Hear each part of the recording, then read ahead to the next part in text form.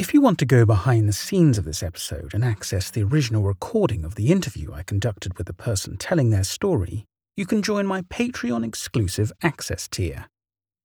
Also, adult colouring books are a great way to relieve stress, and coupled with listening to this podcast, it could be the perfect way to unwind. I have just released my very first cryptid adult colouring book, which is available on Amazon in physical format or Etsy as a downloadable PDF. Links will be included in the descriptions. Some people might think that believers of the supernatural are more prone to experience unexplainable things, as if they actively seek out that kind of traumatic incident, or that's their preferred way to explain every questionable happening in their lives. However, others might argue that non-believers are much more likely to end up as victims of the most extraordinary and uncanny events. Maybe their pride makes them a compelling challenge. Perhaps their blissful ignorance of the threats beyond our comprehension turns them into perfect targets. There's a chance that they just boldly avoid every warning sign and step with their heads held high into devilish traps, haunted spots, and cursed territories. Either way, there's a very fascinating witness from the state of Tennessee that can speak of having his entire view of the world, as well as the laws of logic, life, and death, getting completely transformed by his life adjacent to supernatural cases. This story belongs to a man named Benjamin, who moved from Washington to Tennessee around the age of 15. Not once suspecting that his entire belief system would soon be challenged to hell and back. Benjamin was raised in a household of Protestant faith, and he didn't consider himself to be a believer in anything that went beyond things observable and explainable, logical and scientifically proven facts. When Benjamin got out of high school, he didn't believe in ghosts, demons, or anything similar. But also, he was in desperate need of a job. In an ideal world, Benjamin would have gotten a job as a graphic designer, saved money until he started college, and gone on with his life without any substantial trauma or life-changing experiences. But, as it happened, the graphic designer job fell through, and Benjamin scrambled for a well-paid alternative. Unfortunately for him, he found just the right job to change his life. It's been said that, in this old planet we inhabit, humans have lived long enough in so many places that it's practically impossible to find a place in most cities where somebody has never died. Most places in the world, especially those that have been the battleground for bloodthirsty wars and the stage for plagues, cruelty, and discrimination, can be easily and most probably haunted. Tennessee isn't the exception. This Southern American state has plenty of famous landmarks that are supposedly haunted. It should come as no surprise that some businesses specialized in offering interactive, informative, deeply entertaining, and oftentimes unnerving tours along the best eerie spots in their part of the city. But this is where Benjamin found a job, and that's where his struggle with supernatural forces began.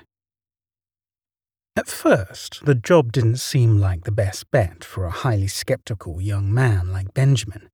But working 1 or 2 hours a night for about $30 an hour was the encouragement he needed. The job itself wasn't so difficult. He got to learn much more about the city, meet hundreds of people, earn plenty of tips, and usually have a good time. The stories were quite interesting, considering that a big chunk of them had an entirely made-up plot. Some were heavily embellished, but a good portion of them was all true. Or, well, allegedly true, as Benjamin used to remind himself, even in the privacy of his own thoughts.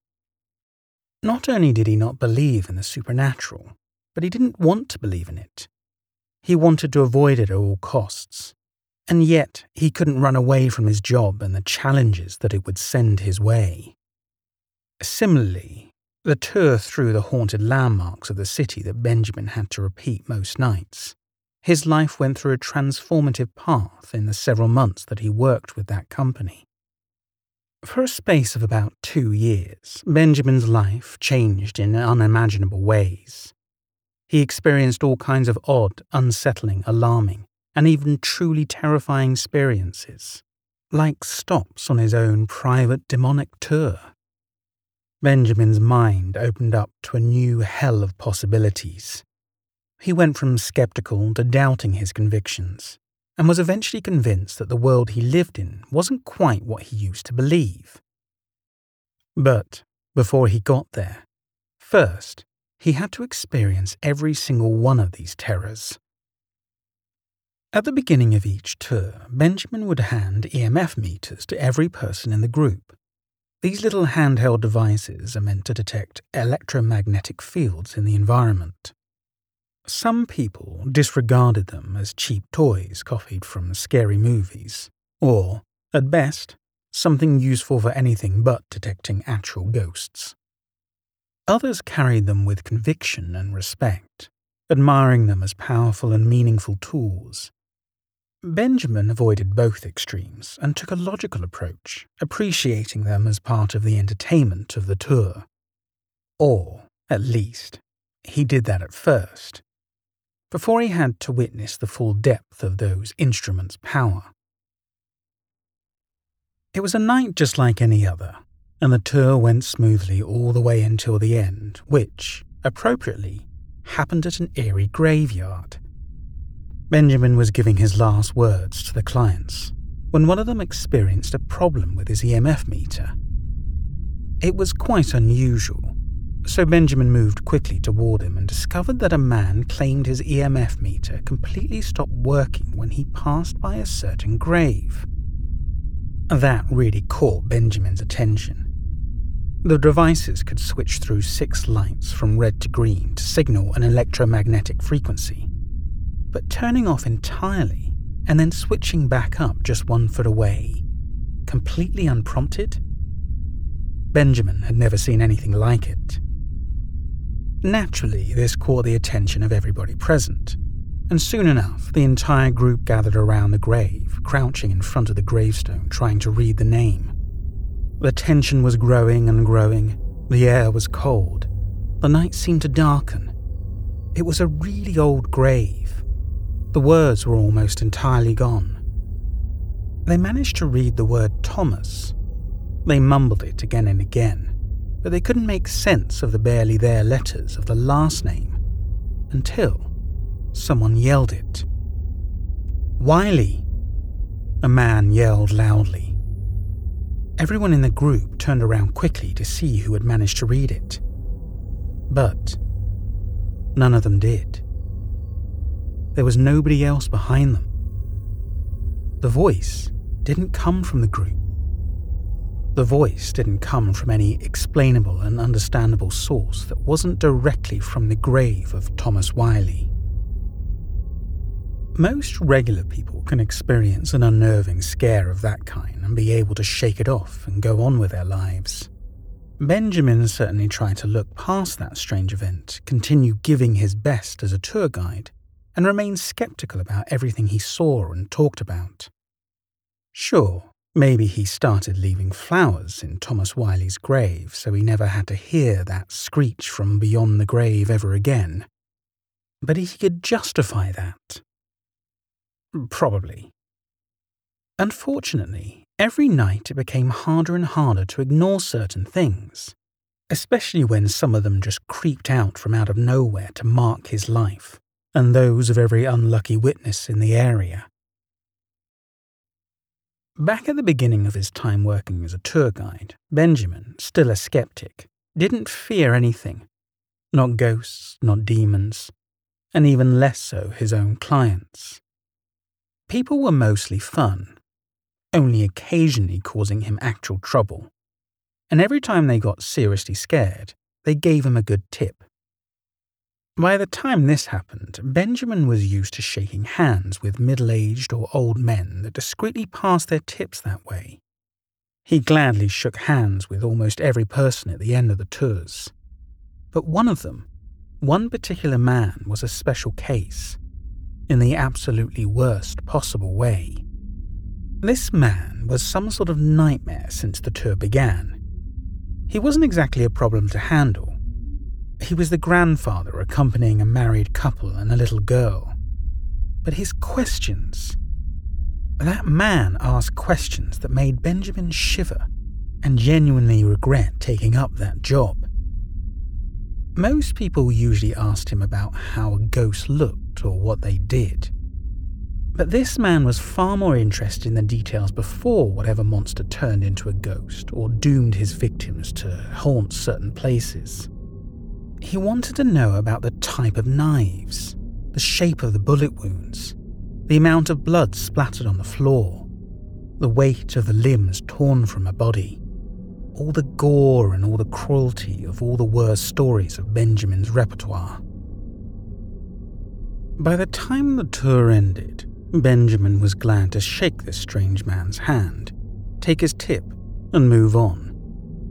But his life was turned upside down when his skin made contact with that man's hand. He was cold. Not like a regular old man with circulation problems. No, he was deadly cold, right out of the freezer, straight from the morgue. Benjamin repressed a chill and quickly pulled his hand back. That's when he realized he wasn't holding regular dollar bills. Far from it. In his hand was a handful of really unusual silver coins. Benjamin immediately turned around to face the man that just walked past him, but he couldn't find him. Benjamin had never been so dumbfounded in his life. It couldn't be real. The cemetery where the tour ended was on a hill of about 300 yards. No one could run fast enough to be out of sight in seconds. More unsettled than he cared to admit, Benjamin returned to the other members of the group to inquire about the eccentric grandfather, but they confessed that the man was not part of their group. He was already there when they arrived, and he greeted their little girl by her real name, even though they had never met. The family left quickly after that conversation. They didn't want to know more. They didn't want to know about the way Benjamin thought the old man looked like the girl's father, as if he could plausibly be an ancestor. They didn't leave a tip, which was unfortunate, because Benjamin found out that he was in possession of silver coins that weren't legal currency and seemed to be hundreds of years old. By this point, Benjamin wasn't so sure of his belief on the subject of the supernatural anymore. He still felt safe in his job, and he refused to be scared, but there were just things impossible to deny or ignore anymore. Everything felt different. Everything was far more serious, and he started second-guessing everything he saw and everything he talked about during the tours. One particular popular spot of the tour was an old abandoned cabin that had historical significance for the city. It was built by a single mother with her bare hands for her 8 children. Security kept the cabin locked to avoid vandalism, but it was all too easy for tour guides to just stand beside the cabin and make up a whole creepy story about the family's background and the ghost of this old woman pacing inside the cabin back and forth. After all, scared people tipped better. Even the picture on the sign at the front was a lie. The matriarch died long before witnessing the technology of modern photography, but it was said that her great-granddaughter looked extremely similar to her. So, with the right clothes, it was easy to take a picture and make everyone believe that was the original woman for years and years. Except for the day when Benjamin stopped by the cabin with a group that included a very bold kid around 13 years old that was trying so hard to pretend like he wasn't scared. The kid stepped up to Benjamin and bravely demanded to know who was the woman in the costume. Benjamin wasn't exactly happy to admit the woman in the photograph was actually the great-granddaughter of the woman from the legend wearing really old clothes. But that wasn't the end of it. The little kid empathetically shook his head and dragged Benjamin away from the sign out front and toward one of the windows of the cabin. "Who is she? Who's the woman in the costume?" the boy asked again and again, more and more unsettled, as he pointed at the window. Benjamin felt his heartbeat picking up and his palms sweating. He had no idea what to tell this kid. Inside the cabin, the completely abandoned and secured locked cabin, there was an old woman. It was an elderly woman sitting on a rocking chair, slowly rocking back and forth, not moving a muscle. With her white hair a mess, her white nightgown worn down, her skin all wrinkled, and, thankfully, looking at some random spot in the wall instead of facing the window. Benjamin did his best to drag the kid away from the window before he could go into hysterics. It might have been good for business, but, fairly speaking, Benjamin couldn't just let someone sneak into the cabin. He guessed it was probably a homeless woman that broke into the little house looking for safety. As soon as the tour was over, he returned to the cabin to double-check and prepared to call his superiors or the police or anyone responsible for the upkeep of that historical landmark. Nothing could have prepared Benjamin for what he felt the moment that he stepped in front of that window again and discovered the truth. There was no one inside. There wasn't even a rocking chair. He gripped the bars of the window tightly as he felt his mind slipping away from him. It took him that long to realize there had never been a rocking chair in the cabin at all. No woman, no chair, no explanation that fits into the rules of logic and reason. He couldn't keep holding on to his skepticism anymore. Most importantly, he had to run away from that cabin before its rightful owner decided to pay another visit and caught him on her property. At the end of the day, Benjamin wasn't sure if his change of mind made him better or worse at his job. He felt much more aware of all the stories he told and all the presences around him. He questioned his beliefs, his job, and every shadow and strange sound that trailed after him during the tours. He also tried to be a little more aware of his clients. Maybe he was more protective of them. Maybe he felt like at any moment he could just as easily get dragged down his own tour like a spectator instead of the person in charge. Either way, he didn't think he'd ever be so caught off guard by some irregularity in his groups. On this occasion, it was a bachelorette party. It wasn't completely unusual, really. It was a fun group of drunk women making a stop at some attraction before moving to the next bar in the city. Benjamin greeted the group, passed them 5 EMF meters, and got them started. It was a pretty regular group. They had plenty of fun, they screamed a lot, and all of them seemed to be having a lot of fun together all the way until the end. Since it was a sort of rowdy group, Benjamin made it a point to count the number of heads at every stop, not wishing to lose one of them along the road and cause some trouble for anyone involved. After a full hour of counting 5 heads at every turn, Benjamin was thoroughly taken by surprise at the very end of the tour, when only 4 women were standing with him. He promptly asked them about their missing friend, but the women insisted there were only ever 4 of them in the first place. Benjamin felt like he was losing his mind. He double-checked everything. He had been completely sure he gave them 5 EMF readers and only got 4 of them in return. But there was not a single one missing from the inventory. The registration book only had 4 names in there. Nobody could confirm there was ever another woman with them, but Benjamin was so sure he saw them all laughing together. Not a single one of them looked like an outsider. He could still feel her staring at him, laughing, smiling, disappearing without a trace. Benjamin's life was completely changed from when he started the job. He was almost an unrecognizable man. Gone were the days of skepticism and the passionate denial of all things supernatural. He had lived for too long and too close to ghosts and spirits that haunted that state. He had to keep living and push down his fears, but he had to accept that the world he lived in was just one part of the full reality around him. Sometimes he hated it.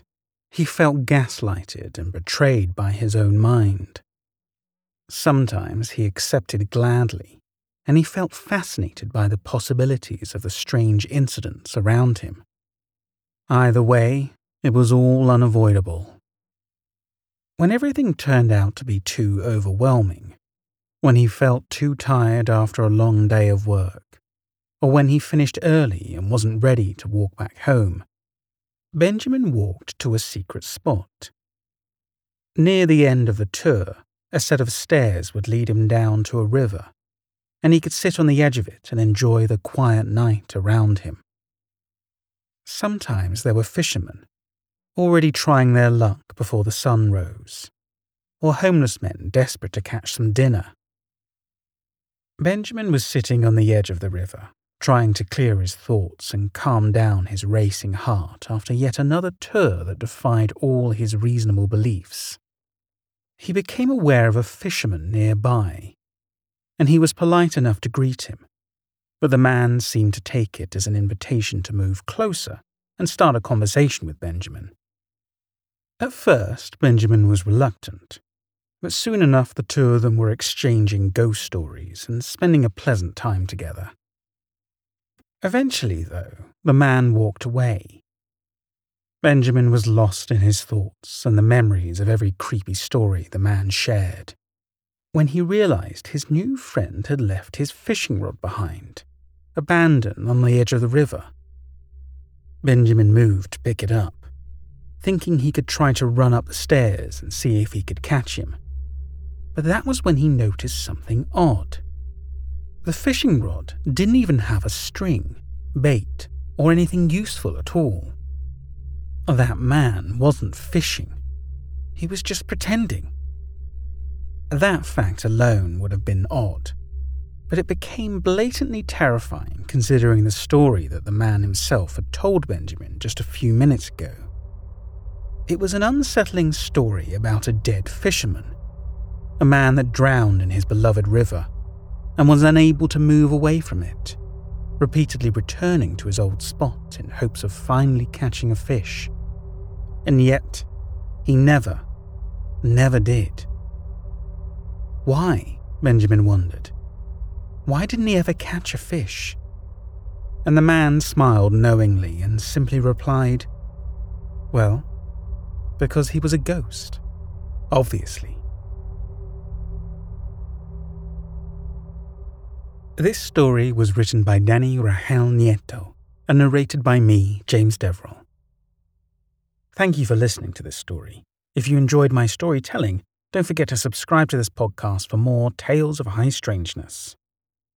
I started this podcast off the back of my YouTube channel by the same name, which formerly went by Mr. Sinister. You can check out my older stories, which are still available on that channel.